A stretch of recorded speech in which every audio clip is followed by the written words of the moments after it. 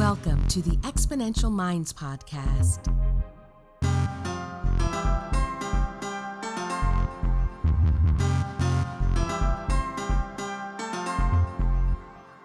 The research, development, launch, and growth of new technologies is creating incredible momentum in the modern world. Join futurist Nicholas Badminton as he talks with the innovators and the exponential minds that are tackling some of the biggest problems and creating solutions that are propelling humanity to the next level.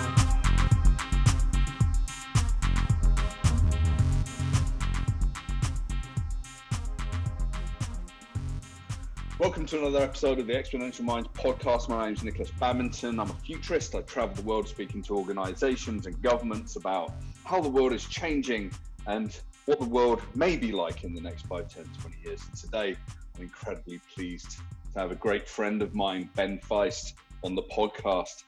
Currently, he's a data visualization software engineer at NASA, which is very exciting. I met him when we worked together in advertising, and he's going to share with us some of his exciting story of how he moved from advertising via this data visualization project with Apollo in real time into working full-time with NASA. Ben, welcome to the podcast. Hey, Nick. Thanks for having me. So we're here in isolation, two different places. I wish we were doing this in the pub over a beer. But really, we met, I think, nearly sort of 8 or 9 years ago. We were both working for an advertising agency in Canada. And then, after a year or so of knowing each other, you said, hey, Nick, check out this project I've been working on. And it was Apollo in real time. And that was for, I think, Apollo, what was it, 17? Yeah. Apollo 17 was the first one. Can you just take us through a little bit about, your background and how you became this contractor for NASA? Sure. Well, it's a kind of a crazy story that I still don't fully understand how the world lucked out, or I lucked out in relation to the world to such an extent. But really, I graduated from university with a computer science degree in 1994 or so, and back then the internet was dial-up 28K modem world, and it was something that you used in the library to look at card catalogs of other universities, which was mind-blowing, And I always liked the idea of making things that you could see. My dad is an artist, and he's also a computer programmer that has been making things really for his own entertainment for his whole life.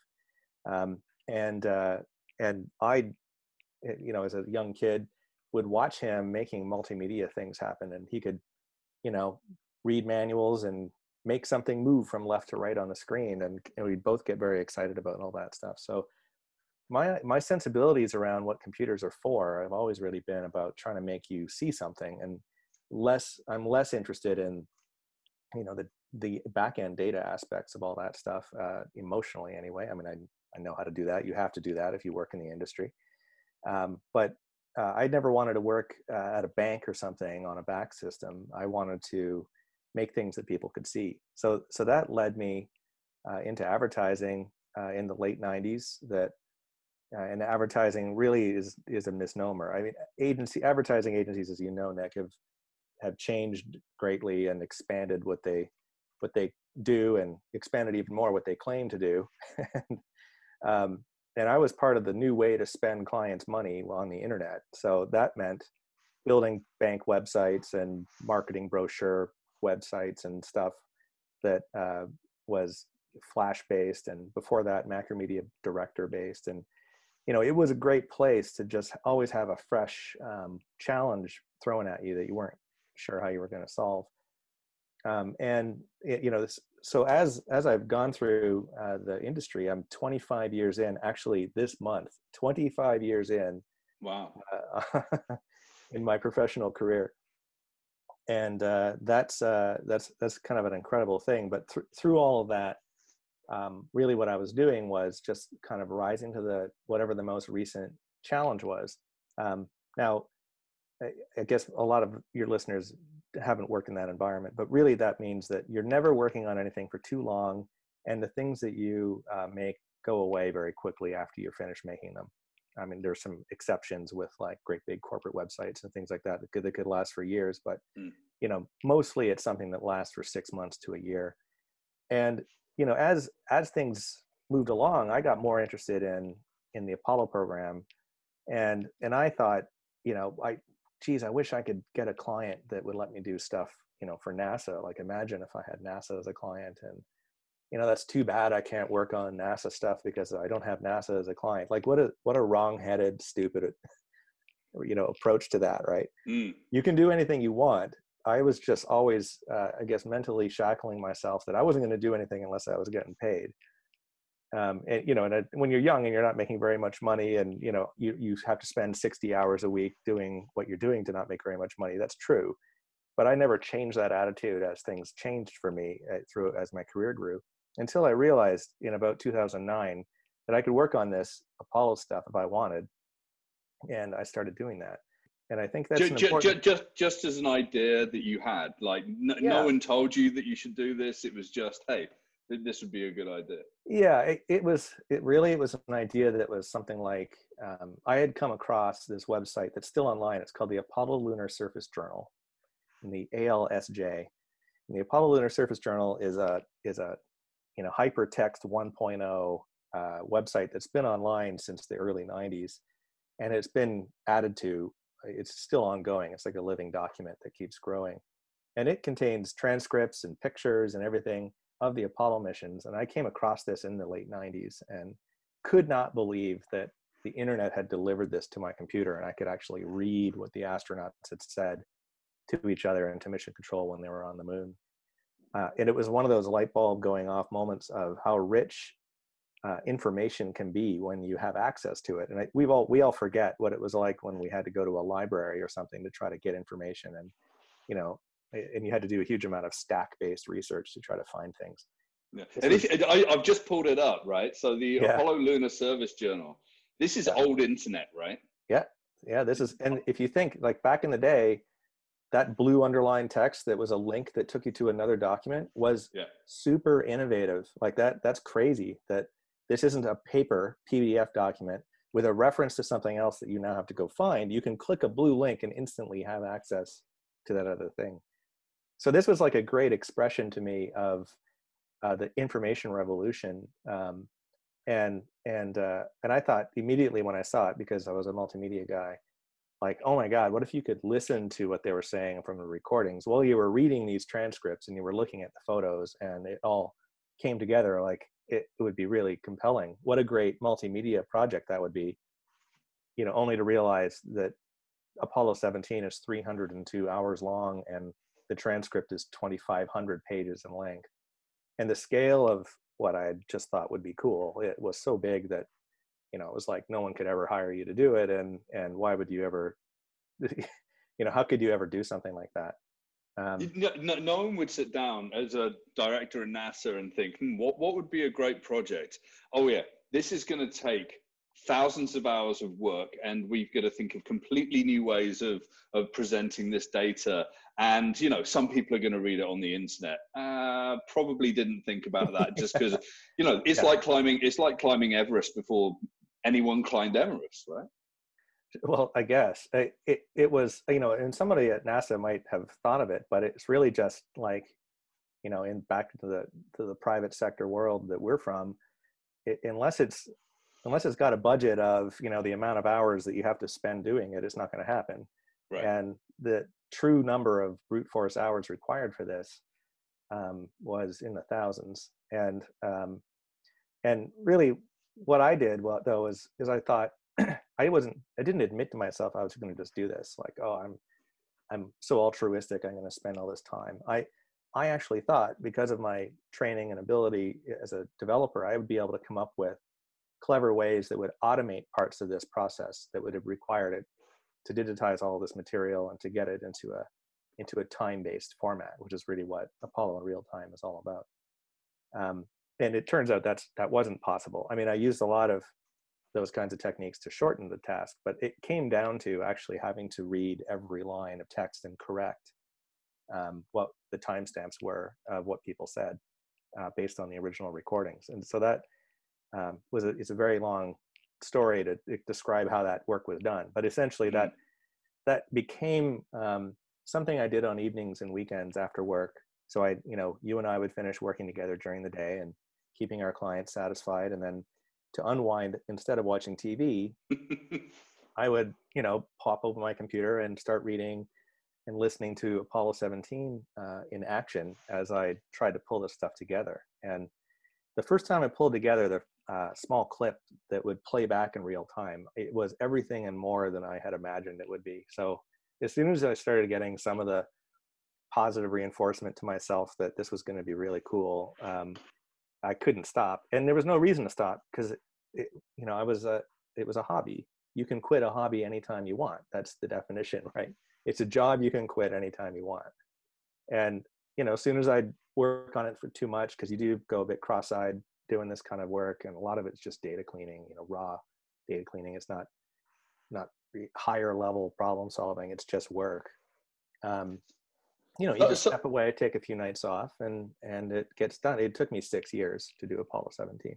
Right, 6 years to do Apollo 17. I want to talk to you because if you go and look at Apollo in real time and you go back to Apollo 17, this first project that you worked on, you've created an interface where you've been able to take audio and video. This is all publicly available, and then you've got images, but you've also got this navigation, and it feels like it's like a dashboard for someone at NASA, right? In a way. Well, yeah, thank you. But I'll take that as a compliment.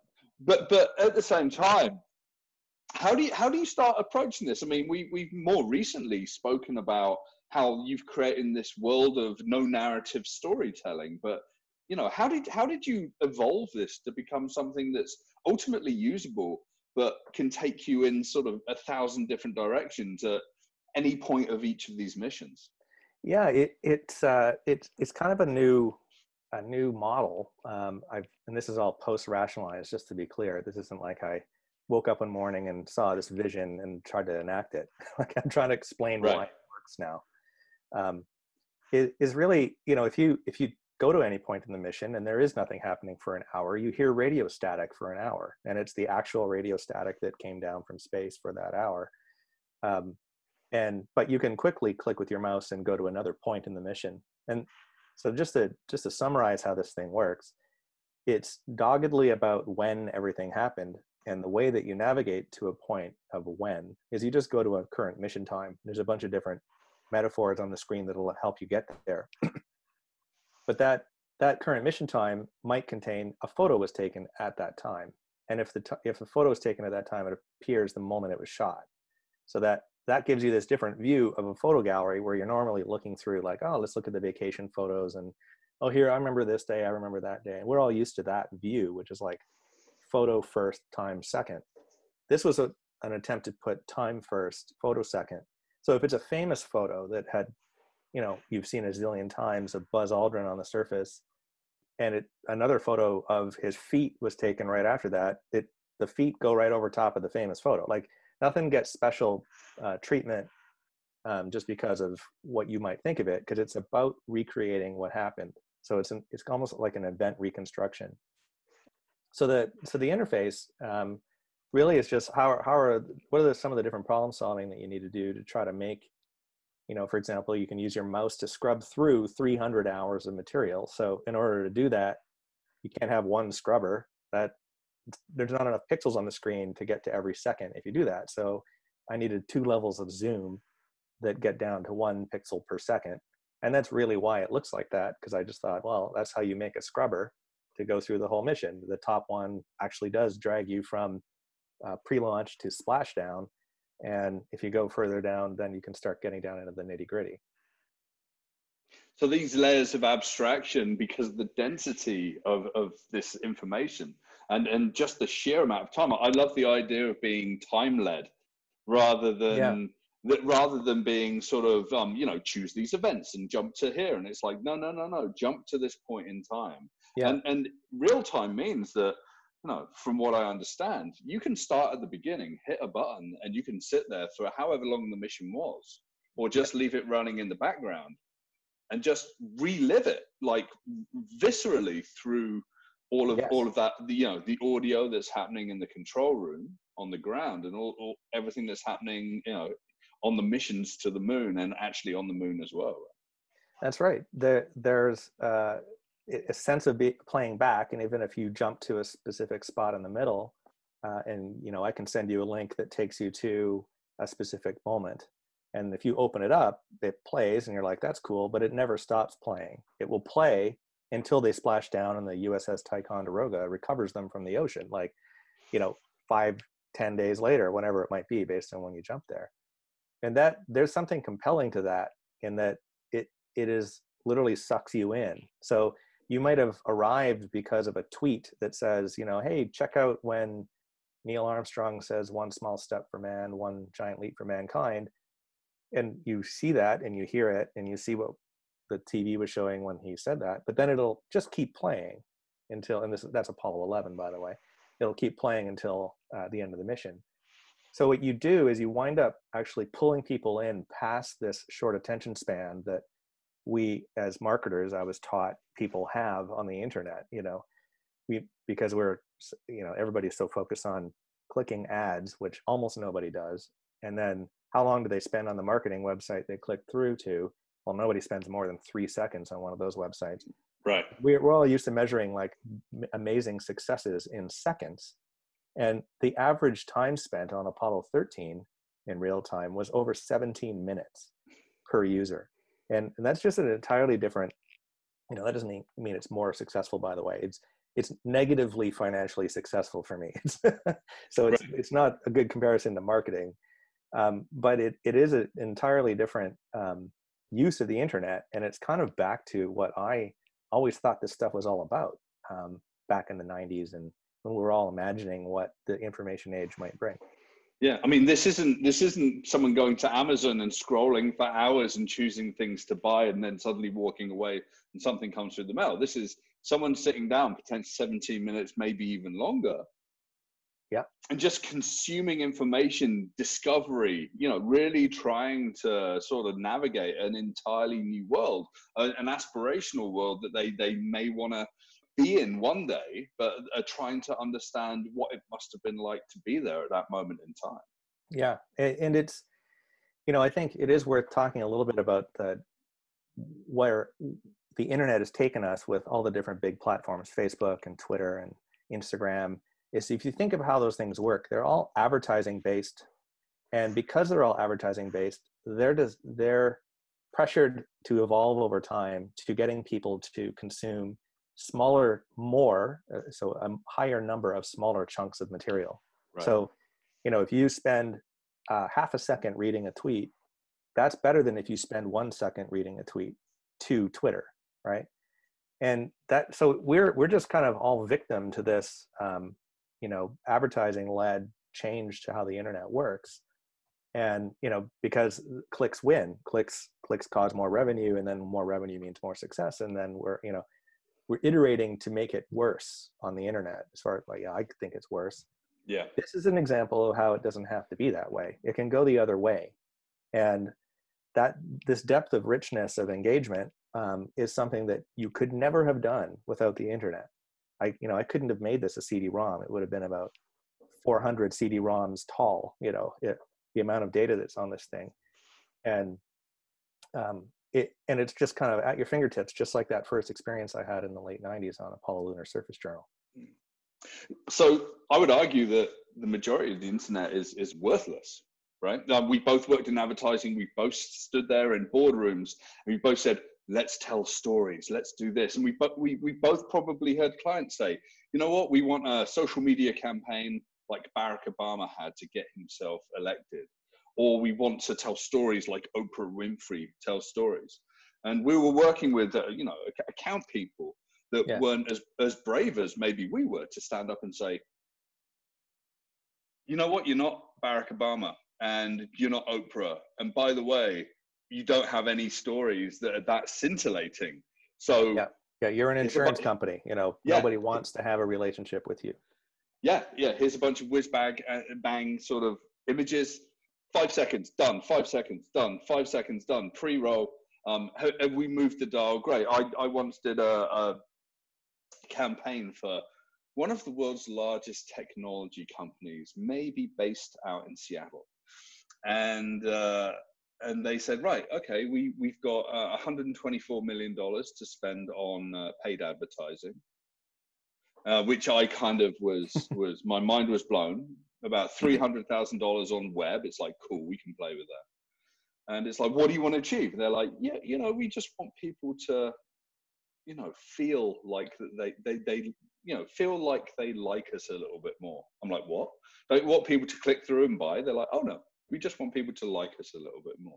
And it's like the internet's become this low value, high frequency world, right? In fact, I would argue that during this pandemic, we're connecting on Zoom. Everyone's connecting on Zoom. We're probably having a better relationship through internet-based technology today because we're actually having conversations in a way versus spending that exact same amount of time, deep in emails and deep in Facebook and Instagram and whatever, right? But I want to come back to this because this is the opposite of reductionist ad-based world. This is a deep story that happens over days, millions of seconds, with lots of data at every single point. Yeah. And you started this in 2009.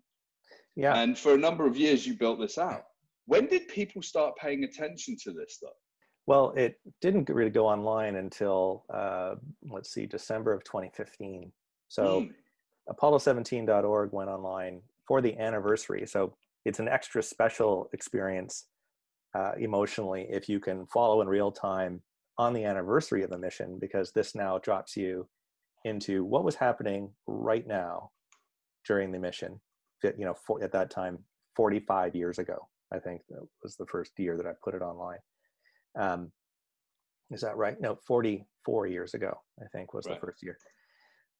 So that, that's a bit of an esoteric question, but for Apollo 11 in real time this past summer, it was exactly 50 years later, the 50th anniversary of the first landing on the moon.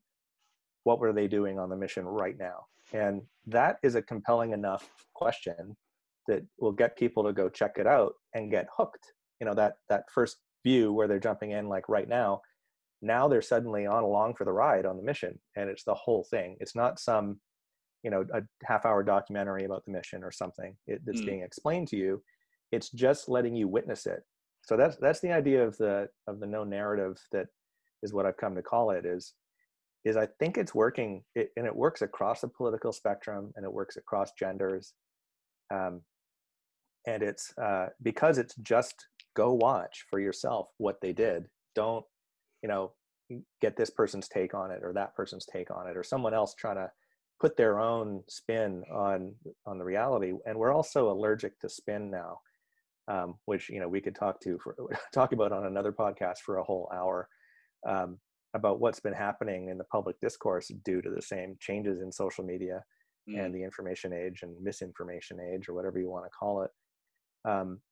This gets away from that, because it's literally only first order things that were recorded during the mission. So I don't allow into it any interpretive works.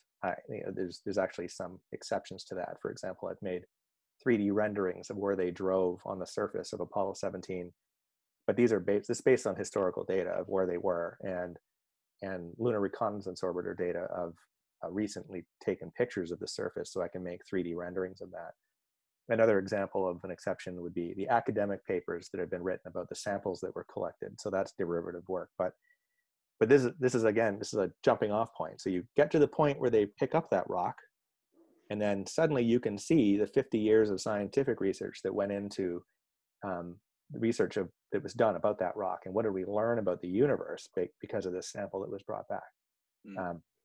So again, pause the mission, and now suddenly pivot around that moment and go down another lateral exploration of reading about the science, or reading what, how was the crew feeling in this moment, like the post-mission commentary, for example. You could pause and then read like paragraphs of information about what was happening and what did they think was happening at this part of the mission. Did you, once you released Apollo in real time for Apollo 17. Did you actually send it to NASA? Is that how they found this? No, I didn't have any contact to anybody at NASA, and as an outsider, NASA is very good at basically having a wall that you can't get through to get inside, because Right.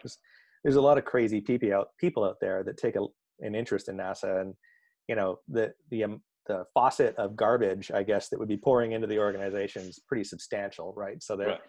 so you can't just email someone and go, hey, I'm a guy that built a thing on the internet. You don't know me at all. Check it out. Because it will be in the inbox with, 500 other people claiming the moon landings didn't happen, or some kind of, other, bizarre stuff that comes from the public.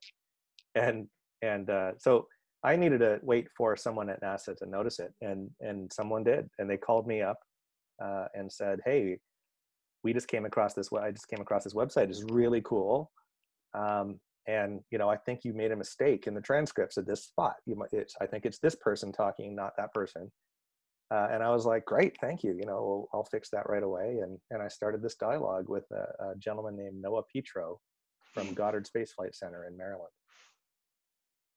And at that point, fast forward. When was that? 2015? Was that? Yeah, that was 2015. 2015. And fast forward now, you're working with them. But they didn't hire you straight away. No. So what was that journey like from that first, their first discovery, and then that first conversation with you? What happened between then and now? Yeah, well, the world took an interest in it throughout that anniversary, and it was honestly, after working for so many years in the marketing world, it was the first thing I'd made that was noteworthy. Right.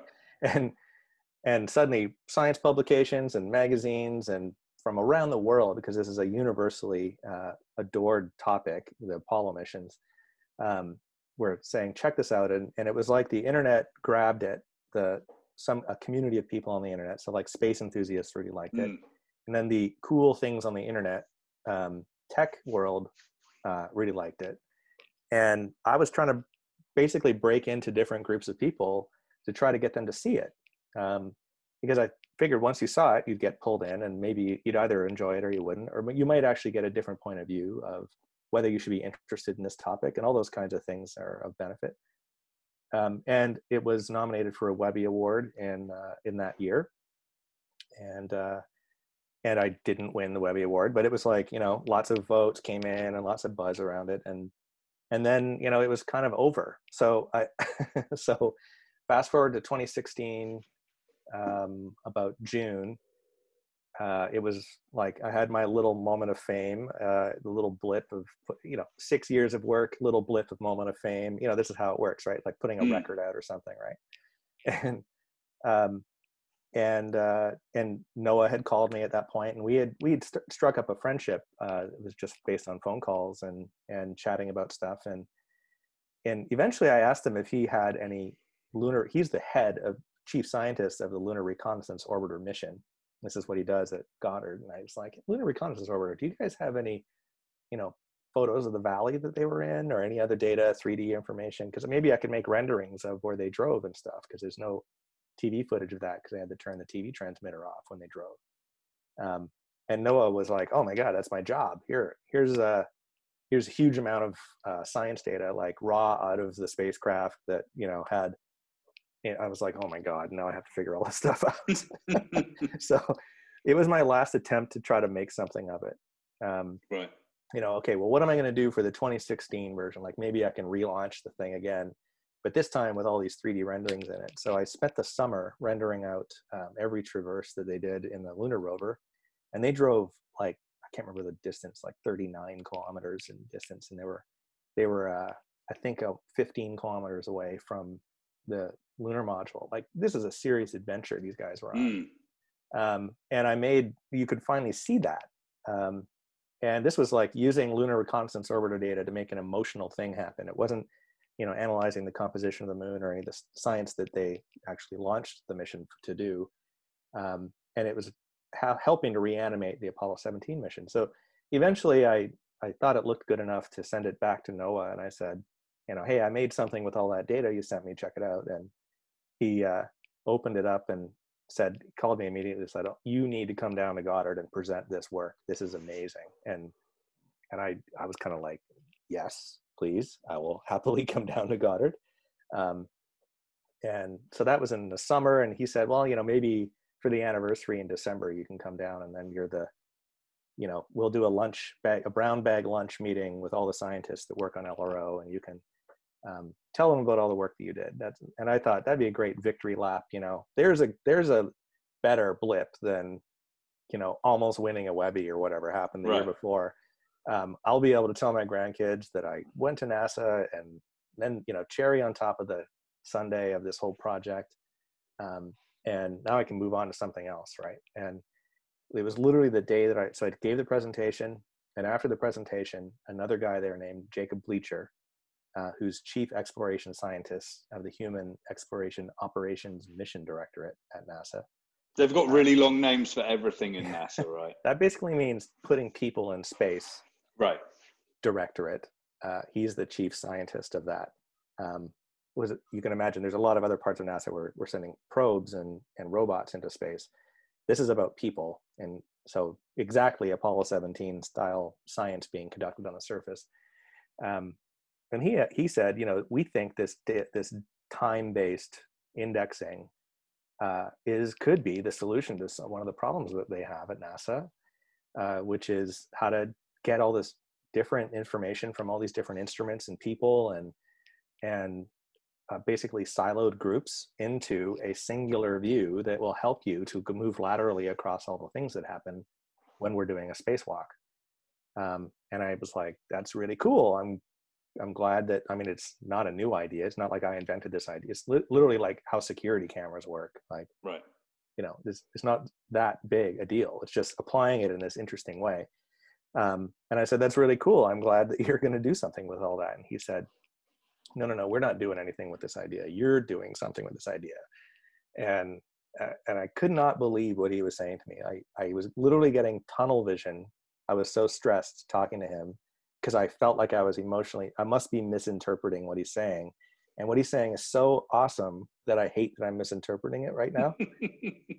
And he invited me to come with them into one of their field deployments in the New Mexico desert that year. So in 2017, in June, I was standing in the New Mexico desert with a bunch of astronauts, and including Jack Schmitt, who was the lunar module pilot on Apollo 17 at 82 years old, came into the field to try to teach Butch Wilmore, another astronaut, how to conduct field geology on another planet. And I'm standing there helping them to organize their field data as they gathered it. So, this was a continuation of, I'll be able to tell my grandkids this, I'll be able to tell my grandkids that. It just keeps going. And now here we are in 2020, and I'm still pinching myself that I get to work this. So at that point in the desert, you were actually brought on board as a contractor then, I'm guessing, right? No, that was we can't pay you, but if you'd like to join us, we'll pay for your flight. And I was like, sounds great. Right. And then I could keep going on how this all worked, but I'll try to go quickly on the next step. But I got back to real world with all this scientific data, and I was waiting, and the phone stopped ringing. Like, they went off onto the next thing that they're working on, and everybody's so busy at NASA. And it was amazing that they invited me to begin with. The last thing on their list is like, call Ben and keep engaging with him. Is I thought, well, why don't I make something out of all this data? I've got the data. I'm still like, I try to describe, I'm so used to having a client in an agency that tells you what to do. And then you have to deviate them off what they've just said, because sometimes it's not the best thing to do. But the momentum's coming from the client. I'm reactionary. So it's very, very different for me to be creating my own momentum. So it was, again, I kind of sat there waiting like a good agency guy, waiting for the people in NASA to tell me what to do. Like, well, stupid, right? Like, I've got the data. Why don't I just do something with it? And they don't know what they want. That's why they've invited me into the field. They said to me, you've thought about this more than anybody else. And that's what we do. We collect people that are experts in things, and we have them solve problems for us. So with that in mind, I made a prototype that replayed all this data of us walking through the desert, came up with a concept around how we could organize the field data, and then did the same thing. Like, hey, I made something with all the data we gathered in the desert, and I sent it to Jake, and within minutes he said, "This is amazing. I'm about to give a presentation. Could you, send me a video of a screen cap of this so I can use it in my presentation?" And next thing I know, it's like on the giant screen at one of their geology conferences. And it was just like, okay, what can I throw in to make the phone continue to ring? And, because I don't want engagement to stop. Then it was like, apply it to Johnson Space Center, where I work now, to the Neutral Buoyancy Lab, where they train astronauts underwater. And then that has led into applying it into mission control, where we have spacewalks happening on the International Space Station. And, as this idea expands and these pieces of software get written, it's going to become part of the return to the moon on the Artemis program that's happening in 2024. I'm still in the same mode. I'm trying to say yes, and then try to make it fit into something that's going to cause more expansion. And they did call me one day and just said, listen, frankly, it's complicated to explain who you are. You're this guy who made a thing. You're American, but you live in Canada, and you're. It would be easier if you just worked here. Could you? Then you're just Ben from Johnson Space Center. Would you be interested in doing that? And that happened a year ago now. Yeah. I've been full-time contract at Johnson Space Center for the past year, and have taken a pause in the advertising world. Yeah, it's not a pause, it's over, Ben. Like, advertising's over. Like, well, I didn't take a pause from the advertising world. I got laid off twice in a year from two agencies. A different agency from where we worked at, and then from the agency that we worked at together. These things happen. Advertising, it happens.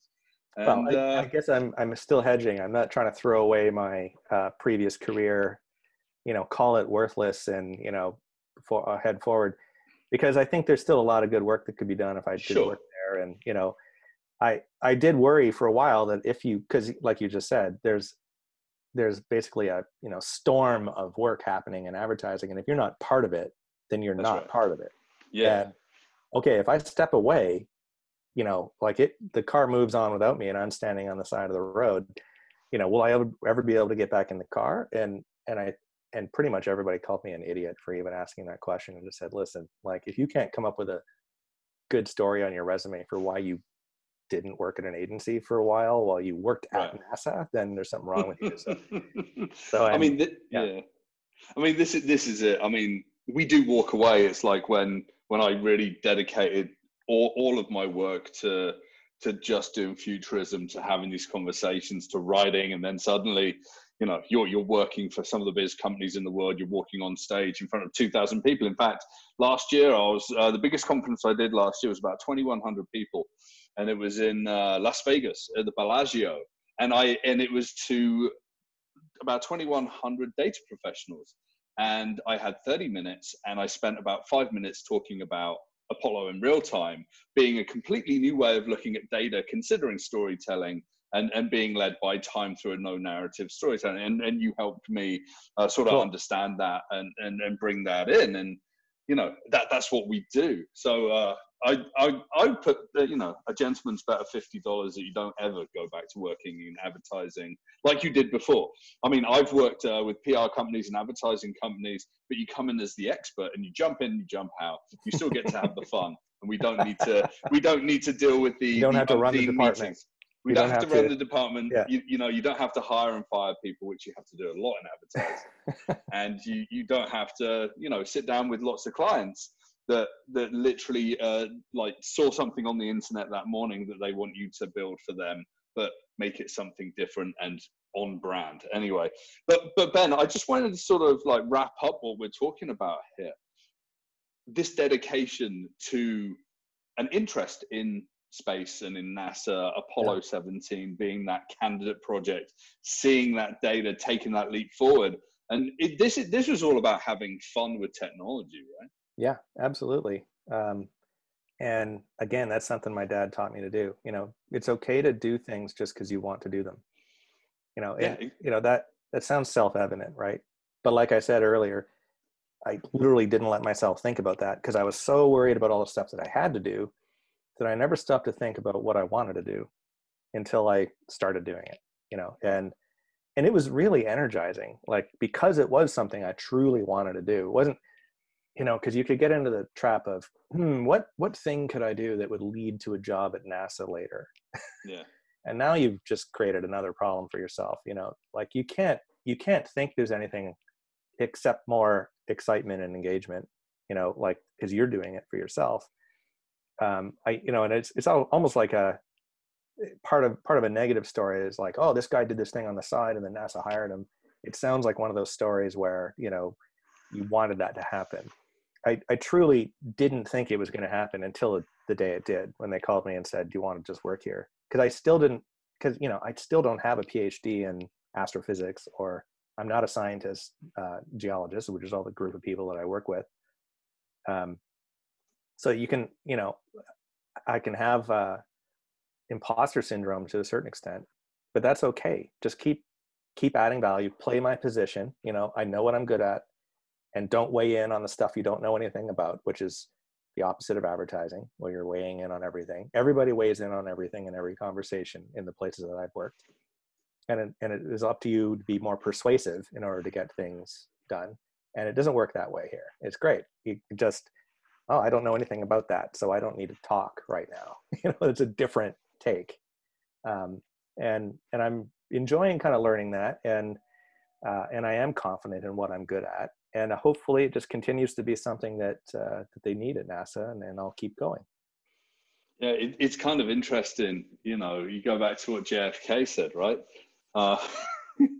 We choose to go to the moon in this decade and to do other things, not because they're easy, but because they are hard. And, you did not choose to build this website because it was easy. I'm not sure that you decided to build it because it was hard, but you knew that stepping forward and taking that chance with something that's creative, something that drives you from those experiences with you and your dad, and the inspiration that NASA has for children. And now you've literally created a website and an experience that's probably going to inspire millions of children around the world to probably think about getting into space, getting excited about it, reliving those moments, and to have aspirations to leave this earth, right? I think so. And I've been getting feedback that's been happening. The Apollo 11 anniversary was 1 million people from 224 different countries. And Apollo 13 anniversary, which just ended, that website's online now, was half that, but for twice the length average each, I think because of COVID and everybody having lots of time to go down an interesting rabbit hole. And that was from almost the same number of countries. I think it was 214. So it's the fact that these missions come back to life gives the people that weren't alive a chance to at least see what was going on. And even more exciting for me is that now, from this position of what we're doing within NASA, is as I continue to progress to the Artemis program, is this could be how the world experiences the Artemis program when it happens live. So I hope that this will give everybody in the world their Artemis moment, as it would be called, because that's how people refer to the Apollo moment that inspired a generation. And, we'll be watching the first woman walk on the moon in real time.